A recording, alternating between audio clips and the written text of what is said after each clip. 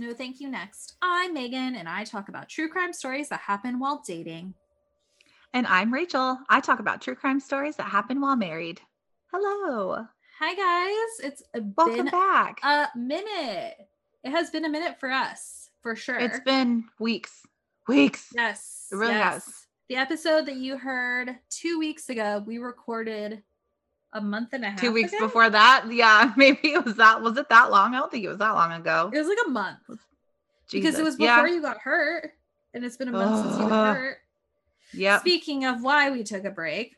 Yes, exactly. Sorry, everybody. Yeah, I am too old to jump on trampolines. I learned that the hard way. It's unfortunate. It was like a fluke. Like it could have happened to anybody. I'm actually glad that it happened to me and not any of the girls that I was jumping on the trampoline with. Like I would rather the pain be me instead of them. You know what I mean? It's very like nice that type. You're like, no. When I broke my ankle, I was like, why me?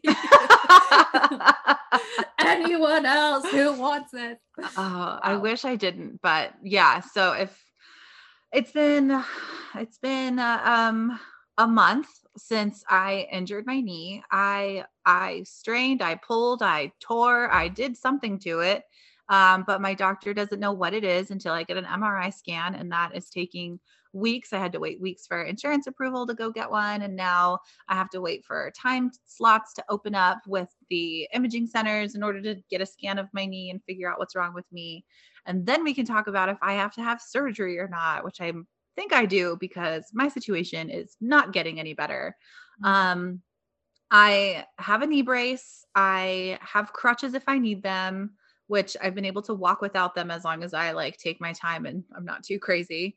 Ugh, but yeah. Why would I be? I'm like so terrified that my knee is going to like slip out of joint and just like I collapse. It's like worst case scenario. It's like the intrusive thoughts of like what's actually going to happen to my knee. It's just like, oh, you're gonna flamingo it. Yeah. Oh, I don't want that to happen. Yeah. I'm just being really careful. My husband is like constantly telling me like, go sit down. Like you don't need to be doing the dishes. Yeah. I will do them. Go sit down. That's He's like, you don't need to do this. Yeah. So he's been like cooking for me. I got a refill on my anti-inflammatories because my knee strain gets pretty bad if I've been like walking around for too much. Yeah. So he'll make sure like, did you take your pain medication, or like, it's not pain medication, but he's like, did you take the anti-inflammatory today? Like, did you take it this morning? Did you take it tonight? Did you already eat? Let me make you some food so you can go ahead and eat it. Like he's on top of it. That's so good. He's helping me a lot. And like, Sam's good about it too. Like she is kind of like, I wish we could go for like walks and I wish like we could go here. I'm like, I wish we could too. Like, I hate not being able to move around. Like, I didn't realize how much of like a mobile person I am. I don't know. I'm not one of those people that likes to sit still. I enjoy my lazy days. I enjoy. But when it's your choice. Yes. But when it's like, oh, you have to stay off of it. It's like, but do I? Yeah. Can I get away with like doing a little too much? You will never take it for granted again. Ever. Never. Yeah, never. My ankle business happened. It was just like, oh, I can't do stairs. Oh, you need to shower. Oh my you need God. your legs for everything. Like, I know. I was really so pissed. No, because before I went to the doctor and got crutches. Yeah. And I was like hobbling around the house. I was using Mike to help me up everywhere. I was like butt scooting to get up the stairs and then like trying to figure out how to like sit down and butt scoot down the stairs. And there's a step to get into my shower. And I'm like, are you fucking kidding me? I'm like, there's no way to get in my house without going up steps. Yeah. And I can't take a shower without going up a step. I was like, what the fuck, dude? I didn't realize like how. Yeah. I did not realize until I got hurt. I'm like, I can't fucking do anything. I can't go in the garage to go get anything. I can't go in the backyard because there's a step. Like there's steps everywhere. It's my fucking nightmare. Yeah. When I broke my wrist, it wasn't so bad because at least I had both my legs. But you could drive. Yeah, exactly. And at least it's my left knee and not my right dominant knee. Yeah. So if like I want to like pop into like a store really quick, if I need to drive somewhere, I can. I did learn to drive with my left leg. That's terrifying. I feel like I would immediately like forget the go pedal and the stop pedal. I would get them confused and just crash my car. Yeah, I did. I learned quite quickly to learn because I couldn't not drive like that. No, it's terrible to me. I needed some mobility. So yeah, but when you are in desperate times, you will figure it out. Absolutely. Absolutely. And I'm just glad that I have someone here to help me. Like, even Sam, she's so cute. She'll just like, if I like get up to like go to the bathroom or something, she'll get up and she's like, hold my hand, I'll help you walk. Like, I don't need her help, but I don't tell her that because it's just so sweet that she's like, Mom, I'll hold your hand, I'll help you. Hold my hand while we go down the stairs, okay? Like, okay. As you like take her with you down. I just imagine you falling and her just like whipping in the air. She's like a little rag doll, man. She's small. So terrible, but I just imagine just flying through the air. Drag her down the stairs. Oh my God. She's like, I got you, don't worry, just shaking.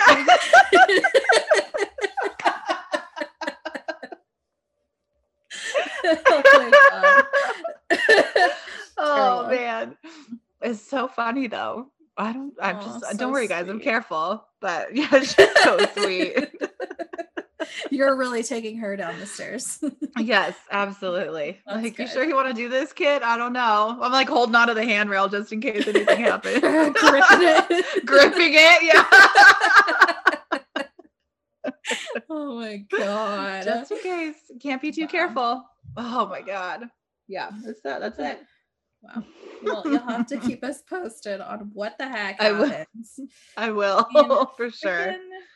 We just need universal health care. We just need to go to a location and get the thing and not fucking need approvals here and there and then lazy ass doctors that aren't doing their jobs. It's just like, can we please?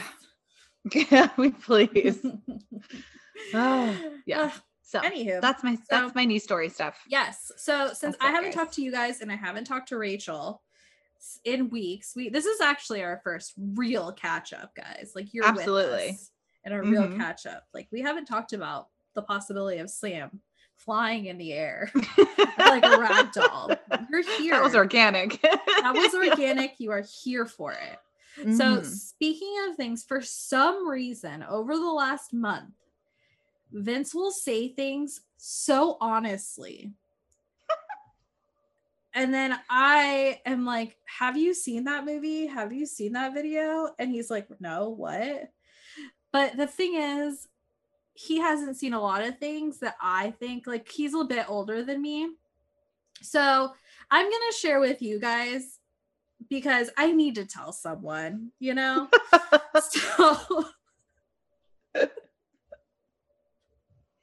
So for whatever reason, we were going to bed and Vince just looked at me and said, you look like Danny DeVito.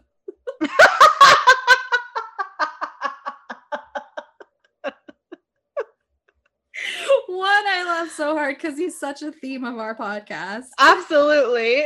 And then I silently said to myself, Danny DeVito, I love your work.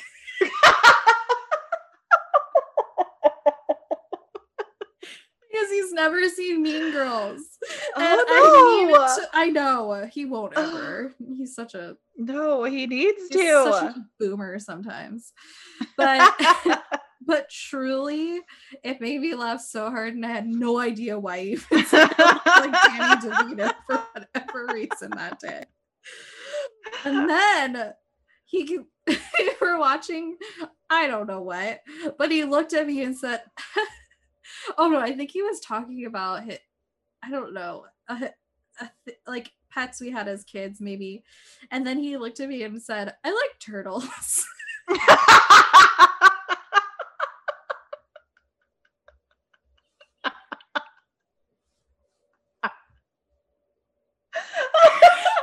I laughed for at least 10 minutes. And he said, "Why are you laughing?" What do you mean? Why am I laughing? That freaking kid. Oh my God. So then I made him watch the video of the kid with the black eyes. Yes. I like that turtles. goes to the news anchors. I like turtles. With his little baby speech impediment. Yes, he kind of got it after that, but it was a moment where like I needed someone who already had seen it to be there because he was saying it so honestly. Also, the Danny DeVito thing, I think I was making a weird face at him. I think I remember. Okay. Now. Like I was like making weird faces at him. Because you don't like just look like Danny DeVito. I don't want you to think that he puts me down like that. On a normal basis, I don't look like Danny DeVito. No, but she's very pretty. Thank you. Danny DeVito, I love your work. Oh, that's like one of the best parts of that movie too. They're so good. Anywho, oh my gosh. So I did want to do a quick recommendation. We have other recommendations, but we'll handle those next week. But because this is so timely, this episode of this podcast. So I think I've talked about radio rental on our podcast before. You absolutely have. Yeah. And so it's been gone for a really long time. Like they've been working on a new season of the show for quite some time. And the new season actually isn't even coming out till October. But because it's been so long, they released an episode today that was like to keep you like, I don't know, intrigued engaged. in the show. Yeah, exactly. Yeah. Engaged in the meantime. And so truly, it was the most heartbreaking story I have ever heard. Really? So, yes.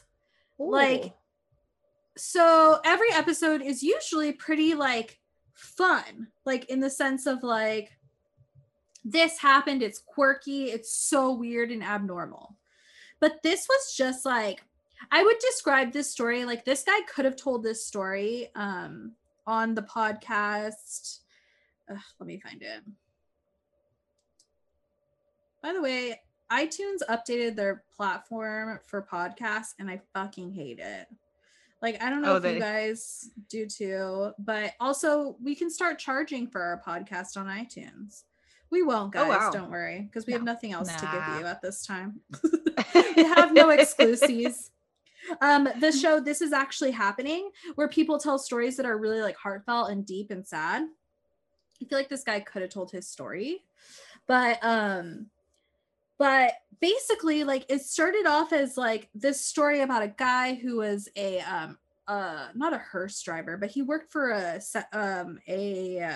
what's it called where people go when they die, like a morgue. Yeah, he worked for like a morgue or whatever. He picked up bodies from the hospital and took them. Oh, okay. And okay, if you guys don't want, are you gonna listen to it, Rach? I mean, I'm already intrigued. Like, I feel like I will, but you can tell me. I'll still listen to it. Okay. So if you guys don't want spoilers, skip ahead until I don't know what, because I don't know how long it's gonna take to tell the story, but just skip ahead, go back if you get too far. I don't know what to tell you. Basically, this guy, he works for this, what is it? It's a funeral home. He works for a funeral home. Okay. And he is in charge of getting the bodies from the hospital and taking them to the funeral home. So he goes and he gets to the hospital, and it's this young guy. And when he sees him, he notices that he just has a lot of color. Like usually when he picks up bodies, they're very cold and pale. But he noticed that the body was warm to the touch and wasn't very pale. And he's just like so weirded out. And he's like, whatever. So he takes the body, puts it in the hearse, and he hears like a banging noise. And right, we're thinking, you're in this story with me, right? I'm like, this is so crazy. This guy's gonna have a fucking live body. So he goes to the whatchamacallit, the funeral home, and he's only been working there for 5 years. and he's never had anything like this happen. So he's like, I'm going to get a second opinion. There's a woman that was a receptionist for the funeral home, had worked there for like 30, 40 years or something. And so she gets a stethoscope and she listens to his heart. And she says, yeah, he is really warm. That's very weird. But I don't know. I feel like you're like making me think I'm hearing things. Maybe it's my own heartbeat. If I hear anything, it's really, really faint. So he's like, okay. So he calls his boss, and his boss is like, listen, the wife is demanding that we have him cremated by tomorrow. He's out of town. Both of them are out of town. They're leaving tomorrow morning, and she needs it done tonight. It was a Friday night. So he's like, oh God, like it's his job, right? Like, what are you going to do? So he's like driving, he puts the body into like a crate that they put the bodies in to take it to get cremated. Mm-hmm. And he's like, on the cremation location is like 25 minutes away. And he's driving with the body in the back and he hears a huge bang.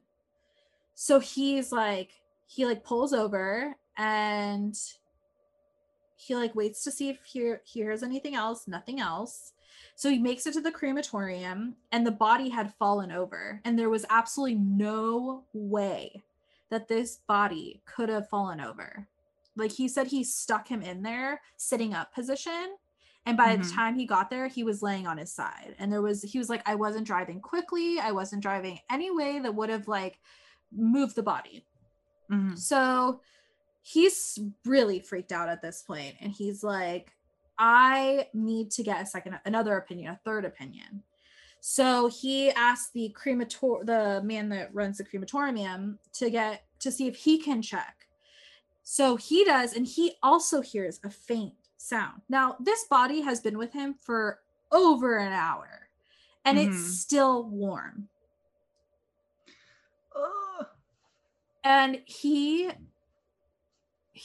the man gets a stethoscope, hears the heart, and he's like, yeah, I hear something faint, but I honestly think you're just like getting in my head. I'm freaking out. Like, I'm really freaked out that you are like getting in my head. And so he's like, let's call your boss and let's just like double check what they want to do, because I've personally, like, the crematoria guy like was like, I also have never had this happen. So they call the boss again. He is adamant. It's a very small town. So he's like, I'm already working on the death certificate with a doctor that's a local doctor, and we're going to get this done tonight. And it was a Friday night. He's just like, okay. So he decides to cremate the man and sits there in front of the cremation, the whole thing, for 2 hours as the body cremates. And he takes the body back to the funeral home, and he is just like so fucked up all weekend, just like so messed up, just so like, he's like, I didn't want to make a decision that I would regret later. Like, I didn't know what to do, but I hadn't been there that long, and my boss was telling me to do this. Right. And so he gets there on Monday. The body had not been picked up. So he puts it on his desk. He gets all the paperwork ready. Like, he's like making sure, and he sits there in front of the cameras, because basically they had been trying to call her all weekend and they hadn't gotten a hold of her. So like, maybe she's really upset and she's with family. Like, that happens, like, of course. Right. But she was so adamant that it needed to be done that night. So every time he would go out into the lobby, because he's watching the cameras, trying to make sure that he's like right there, like, to meet the wife or whoever's picking this guy up. And he, all day, every person that came in wasn't for him. And then it was a week later and he still wasn't picked up. A month went by and he still wasn't picked up. He said that it went by for like, I don't know how long it was, but he was never, ever picked up. They never got a hold of this woman. And he felt that she did something to him, and he was in a coma. And he thought, he in his mind felt like he killed him. Oh my And God. he had to quit. He never worked in that industry ever again. He had to quit right there after like that body was never picked up. Right. The That's so sad. heartbreak I feel for this man, that like, to live with a decision. Mm-hmm. I felt so sorry for him to live with this guilt. Mm-hmm. Like, it was, I honestly, like, at the beginning of the story, right? You're just like, it's gonna be this quirky thing where this guy like woke up and like, Right. thank God he woke up. And then to hear that ending, I was just like, I literally sat in silence in my car for like 15 minutes as I was driving, just like thinking about it, because the story after it was just so fucking stupid that I was like, we should have played that first. Like, it was 2 stories in the episode, but it was just so heavy. And it just really reminded me of like our podcast, in a sense of like, there's so many evil people out there. And for his wife to push so hard for him to be cremated and then to turn around and never pick up his body, that right there will tell you that like she did something shady or was involved in something shady and was like, he needs to be cremated right now because we can't have you figure out what happened. Exactly. And we always say cremation is your number one, like, people that don't and did something bad, that's when you get a hiccup. But yeah, he was like, cremation is so finite, like it's so like final, that like, if at least he had been buried, there would have been an autopsy and we could have found out what she did. But even before, like, I would think that if you're, sorry to interrupt, but like, when a doctor like takes a look at the body and checks, like normally it's like, okay, we have to perform an autopsy in order to find the cause of death, especially if the man wasn't very old. You want to know what the cause of death is. But I understand that some people, well, I guess an autopsy is different than like organ donating, because I don't know, there's a percentage of people who believe like you won't get to your kingdom if you don't have all your parts and pieces. So some people don't want to be donors or have their bodies disturbed in a way to make it seem like they could take something out and just not say anything. I mean, I doubt that's the case most times, but at least an autopsy, you'd be able to get in there and see what was going on. And then it would be like, for sure, this person died of crystals on his liver or whatever, like, there's that something, shit that's like poison. Yeah. But if she was like, no autopsy, cremate him now, then it's like, to me, no, it's a red flag. I was thinking immediately, like, I was thinking, because of course I sat in silence for so long, I was thinking to myself, like, as a funeral director, is it that you're in this headspace of being so understanding because you work in a specific field, that like, you're not a detective, right? You're not just like, this is a red flag. You're just so understanding. And so like, this is how she's grieving. This is what we're going to do. We're going to help this customer. Not to mention, he even said at the end that like the funeral home had to eat up the costs for the death certificate. They had to eat up the cost for cremating him. And to me, it's like, I don't know, like, I think that he was just such in a headspace, we got to get this done. This is what she's asking for, blah, blah, blah. And no one ever questioned, like, why does she need, like, I mean, what a great excuse, you're from out of town. But I mean, yeah, for that to happen so suddenly for someone so young, you think that it would have been questioned a little bit more. Yes. So crazy. I just remembered I have another, before I read my story, I have another podcast recommendation, because you just said something that reminded me. Sorry, what were you going to say? I was going to say, if you are interested in that story, as far as like how a crematorium is run, like what you have to do, like stories behind it. There's a book that I read, and she has a podcast too. She does? Her name is Caitlin. Hold on a second. Caitlin Doughty. She's the writer, and she wrote a book called Smoke Gets in Your Eyes. And it is about her experience of working in a morgue and working in a crematorium. And she talks about like dealing with the families. And I read it a while ago. It literally took me like a day or 2 days. Like I ate it up. I ate it. I read it so fast. But she talks about like a really heartbreaking situation that happened to her while working there. And then she talks about how they'll cremate people and then they'll never get picked up. So you have these like unmarked ashes that just hang out in the crematorium because you're just like hoping and waiting that someone's going to pick them up. And then she talks about like how the machinery is ran and how you have to clean it out and all this other stuff that's involved with it. It's just a very, very interesting read from this person's point of view. So yeah, Smoke Gets in Your Eyes. If you really like that sort of thing and are interested in it, you should definitely read it. And then she has a podcast too. Let me see. Her podcast is called Death in the Afternoon. So yeah. Okay. I'll definitely subscribe to that. Let's see. Yeah, because like she's a mortician. Like it's just such an interesting like, and it's hosted by Caitlin Doughty, and then she's got 2 other hosts, Louise Hung and Sarah Chavez. So it's just all about death and all that good stuff. My favorite. The other podcast I wanted to mention because it like actually just like triggered when we were talking is called Exit Scam. Oh. It is about a Canadian man who was running a cryptocurrency bank, I guess. I don't know what you want to call it. But he was really young and he had Crohn's disease, and he goes on his honeymoon to build an orphanage in India and dies.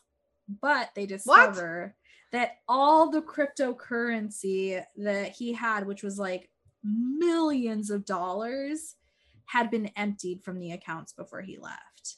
But he had a death certificate. His wife had his body taken back to Canada.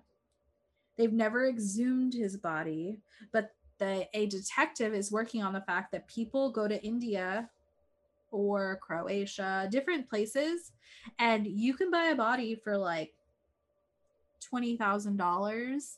What? You can buy death certificates and you can just disappear. Oh my and God. They think that he left and was on his honeymoon building an orphanage, right, so that he would have a good like rep. But it turned out he had done a lot of scams his whole life, but this was the most prominent, and no one has seen or heard from him. And his wife got a lot of money and was able to do shit. But yeah, it's just I'm nuts. There's more episodes coming out. I don't know if they're going to eventually exhume his body, because that would be the logical thing to do, to be like, whose body is in this casket? Yeah. So we can finally know if he's actually dead. But police aren't convinced that he faked his death. But that's what I was thinking about. Like one, that would have been genius to maybe India is a place that doesn't do cremations, but a cremated body coming back, or and then out of town. That's what triggered my memory of the podcast, because I was like, well, she brought a body back. Like, I don't know. It's a lot of thoughts. Right. Yeah. I don't know. So anyways, that's a very good podcast if you are interested in one that's like crime adjacent. It's not like, I mean, he stole, like, people put their life savings into that place. And he fucking stole all of it. Ugh. Sounds like a Ponzi scheme. Yeah, he was doing what is it? Like, my stuff. Yeah, it was like pay whatever. Like, he would take the money, like the next person that would invest, borrow from Peter to pay Paul. Exactly. That's what he was doing. And he got in trouble for one of his schemes, but this one was the most prominent because another app had shut down that was Bitcoin based. So they were the most prominent Bitcoin based place. I don't know. Vince got, God, I love those fucking like things about like nothing nothing gets a guy harder than talking to you about cryptocurrency. Bitcoin and cryptocurrency. Oh, what is it with men and cryptocurrency? I have no idea. Men, call in. Let us know. Yeah, let us know. What the hell? What is it? Right. It's like the new masculine. It's the new big truck. I'm into cryptocurrency. It's the way of the future. You don't get it. Okay. It's fine. It's fine. It's fine. I'm going to keep my Chase account. Yeah. I'm just going to keep my little pennies here Mm-hmm. in my college checking account. Yeah, exactly. Buddy, Keep putting my coins in my piggy bank. Aw. I moved my foot under the blanket and he like started pouncing. Aw. I'm sorry, dude. You can't go out there yet. Okay. Anywho, let me tell you a story, guys. This week I have the story of Carol Hutto. I think it's Hutto. Yeah, it's Hutto. If you say it without pronouncing all the T's. Carol, which is like Hutto. another another TikTok thing. Like Californians they put N's instead of T's or whatever. Like mountains. It's not mountains, it's mountains. You know, shit like that. Oh my god! Every single one they tested in that video, I did. Like Same. there was not a word I didn't pronounce that way. Now I don't know what it is. If we can find it, we'll post it. But yeah, it was truly. Oh my gosh, I saw this thing the other day. Gosh, tangents, guys. Here we go. It was Michelle Collins. She has a podcast and she does this Australian accent, but she always has to start with "oh no," because they add R's to things to everything. Yeah, and she posted this Nicole Kidman, and it was all, fuck, I'll have to find it and send it to you. But it was like, oh no, it's like all these words that had R's. Anyways, but listen, sorry, Australians guys. Are just like Californians. The add letters where they don't belong. That's right. Also, Mare of Easttown, the accent on that show is truly chef's kiss. I don't know how. There are so many British people on that show. I was shocked when I watched like the interviews at the end of the series. I was like, you're British too? What the fuck? I thought it was just Kate. I was like, Kate just worked on this accent, but no, there was so many. Oh, such a good show. Guys, go watch fucking Mare of Easttown. Okay. Anywho, Carol is 16 and your normal teenager living in Largo, Florida. She has a pretty good home life. Her parents are together, and she has a half brother named Jerry. So on December 13th, 1976, this is an old story, y'all. When Carol answered a call and then told her mom she was leaving and would be back in a bit, Norma didn't think anything of it because it's the fucking 70s, guys. Like, get out there, Carol. Go have some fun. It was a totally normal night. But when hours passed and Carol didn't come home, she kind of began to panic because this wasn't like Carol. Jerry, Carol's half brother, had been out with his girlfriend that night and was super late coming home. So he was mostly worried his parents would be pissed off. But when he walks in the door and both of them are awake and not at all worried of the fact that he just came home late, he knew things were really serious. The family goes out to search for Carol that night, but find absolutely nothing because it's dark and it's difficult to find anything at night.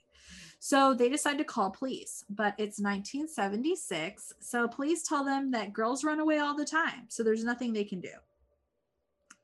The next morning, they get back to the search. Jerry decides to look down the street at this home that had been under construction. There was a lake behind it, so Jerry just thought if Carol was hiding out, this would probably be the place that she would. He goes through the home, and when he makes it to the back of the home, he begins to see random pieces of clothing in the lake and follows them to where he finds Carol's body face down in the lake. She's in the water, but it's shallow water, and someone had put cement blocks on the back of her body so she would stay face down in the water to drown. Like, absolutely disgusting. Wow. So horrific. And and absolutely horrific for Jerry to find. Jerry was absolutely stunned and in complete shock of what he just saw, mentally processing first what he just discovered, his sister naked face down in a lake, and second, he now has to tell his parents what he found. Oh no. I know. So when Jerry gets home, he just has a stunned, shocked face. Norma's so concerned. She starts asking him what he found, and he's not answering. She keeps asking him over and over, what's going on? What did you find? She then begins to shake him, and he tells her everything. They immediately call police, and Jerry takes them to where he found her body. Now, this town was very small, and Jerry had a bit of a history with police. Did he do dumb shit? Yeah. But would he kill his sister? Doubtful. But police thought differently because he was the one that discovered the body, and they really felt, since he was only her half brother, that maybe there was something sinister behind that. So they begin to question Jerry about that night before, and he admits that, yeah, he walked past the house that night, but he hadn't seen or heard anything.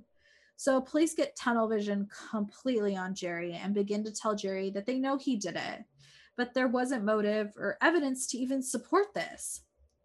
Once they look at Carol's body, they begin to figure out what happened, and she had been strangled and burned on her leg, but they're unsure how that even happened.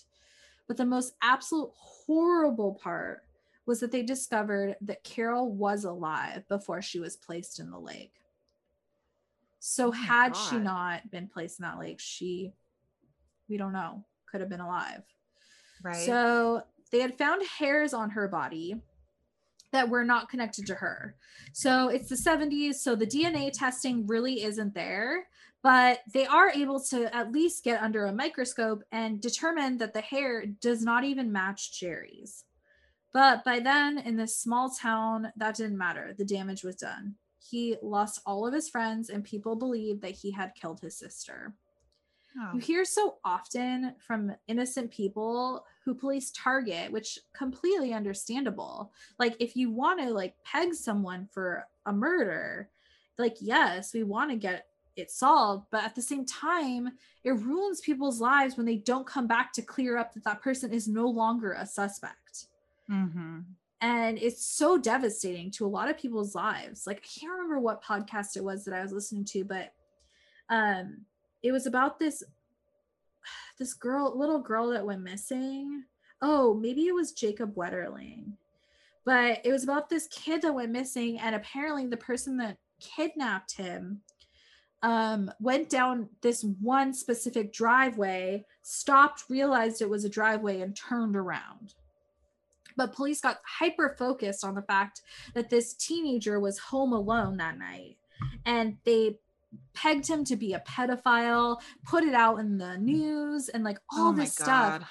And the real killer was actually discovered, but because it was a small town, like the whole town, he's like in his 40s, and people think he's a pedophile. And it's just like, you can't do that to people's lives. Yeah, like they always come out with what they think, and then they never come back and retract. Right. So this is like this is sadly one of those cases where police got on tunnel vision and never apologized for being wrong, which, you know, like, yes, police make mistakes. Like, they're gonna focus on a specific suspect that, I don't know, they don't apologize all the time, but at least retract in a small fucking town. Yes. So thankfully in this case, at least Jerry did not get arrested and convicted of something that he did not do. But sadly, you know, it ruined his life in this town. But beyond that, the worst side effect of having tunnel vision as a police officer is that this case, they didn't have any other suspects. They focused so hard on Jerry that they didn't pursue anyone else. So this case went cold for 20 years. Oh my God. Yeah. So it's like, that also is a horrible, I mean, it's the 70s. They didn't know, there's a lot of unknown education for police and detectives, but it's just like so annoying. Another side note, I was listening to Predators in Parks or Predators, I don't know, I'm never going hiking, but I always listen. And it was basically it's about predators that like attack in national parks. And she was talking about, it was in the 50s that these 3 women went hiking and their husbands could not get a hold of them, and they finally got a hold of the receptionist at the hotel, and they went to the room, and the women had never come back to the room. And so they finally find the bodies, and they use a blowtorch to melt the snow around the women's bodies. Oh my God. Let's just clear out this area, clear any DNA evidence. Yes, let's just any DNA. Fire it up. Camera and film that they burned. Oh my God. It was just like, wow. Yeah. I don't think you're going to need that. They did eventually solve it. So that was good. But it was just like a blowtorch, people. Come on. I know that we need to clear the snow, but I definitely know it's not with a blowtorch. No, not at all. They just wanted to use a blowtorch. I don't know. Wild. But anyways, this was the 70s, so similar times. So in March of 1994, Officer Brad Hoyce gets injured on duty. And due to this, he ends up on desk duty. He gets really bored and decides that he should make the most of his desk duty and decides to start going through cold cases. This is when he comes across Carol's case and decides to dive right in headfirst. He reads through the file and cannot understand why police allowed this case to go cold. They had complete tunnel vision and the potential suspect was so obvious to him when he read the case. He had seen who it was immediately. See, Carol kept a very detailed journal. And in the journal, she spoke of a secret boyfriend that she met near a fucking lake. Interesting. Now, did she say it's my secret boyfriend? No, she says my boyfriend's name is James Ken. But Carol called him Jimmy. Okay. But she fucking said his name in the journals. Due to being on desk duty, Officer Hoyce gets the help of Detective Short. So in the journals, Carol would say that Jimmy wasn't all that good. She would express that Jimmy wasn't very nice to her sometimes. And actually, she even went on to give locations of other places that they would meet up. Like, she kept such details. Wow. It was just like wild. Like, even 90s cops are like, this is like a gold mine. Like, yeah, exactly. And 70s cops are like, I don't know, is it the brother? Like, come on. So they discovered that Jimmy had actually been interviewed in 1976 by the police. Jimmy said that he wasn't that close with Carol and hadn't seen or spoke to her that day. It was an easy lie because the whole relationship was secret, right? It's never discovered why it was a secret, or maybe Carol's parents were strict. She's not there. Nobody really knew why, but there's one little hiccup to his lie, because something police fucking knew at the time. When Norma told police she thought Carol had gone to meet up with Jimmy because Jimmy had called the house, and she knew this because she was the one that answered the phone. And she said, she answered the phone and the other person on the line said, "Hi, this is Jimmy. Can I talk to Carol?" It's like, they could have led fucking breadcrumbs and the police would have been like, I wonder who was on the call. So police had all the evidence right there. So Carol and Jimmy talked for a while on the phone. She hung up. He called right back. She said, "Okay, be there in a moment." Carol told her mom, "Hey, I'm leaving." So why police took his word over anyone else's in this entire case, I have no idea. So just because people have a rap sheet or don't have a rap sheet, you don't know who's capable and incapable of murder. We hear so many stories where people are like, "Oh, Joe Schmo down the street, he's a fucking angel." No, he fucking killed his wife. People Mm-hmm. hide in plain sight, and police were just so consumed by the fact that Jimmy had a rap sheet, and they were like, it's him. So now that they knew who their main suspect was, they needed to find him. James Quinn was now 40 years old and a Navy petty officer. There are apparently different types of ranks with petty officers, but I'm not entirely sure what rank or what type of office, like if he was a good officer, like if he did a good job in the Navy or what. But once they find him, they go to interrogate him because they know more than he thinks they do. They go to his naval base, and he immediately pretends to know absolutely nothing. He pretends he doesn't even remember her and begins to make jokes that were pretty demoralizing. After getting him to think they were good cops, they then go in with a new direction.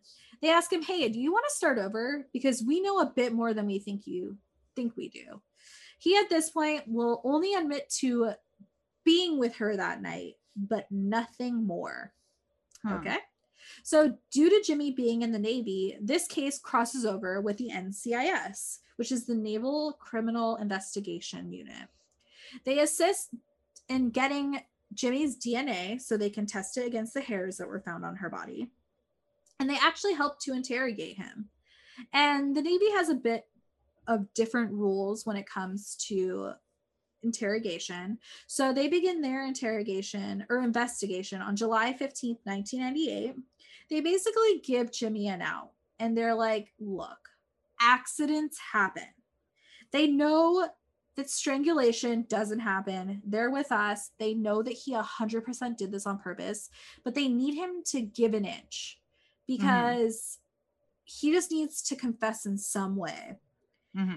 So after hours of him silently being interrogated, he begins to cry and says that he killed Carol on accident. Oh my She God. had tripped and fell while they were in the house, and she was unconscious when she fell.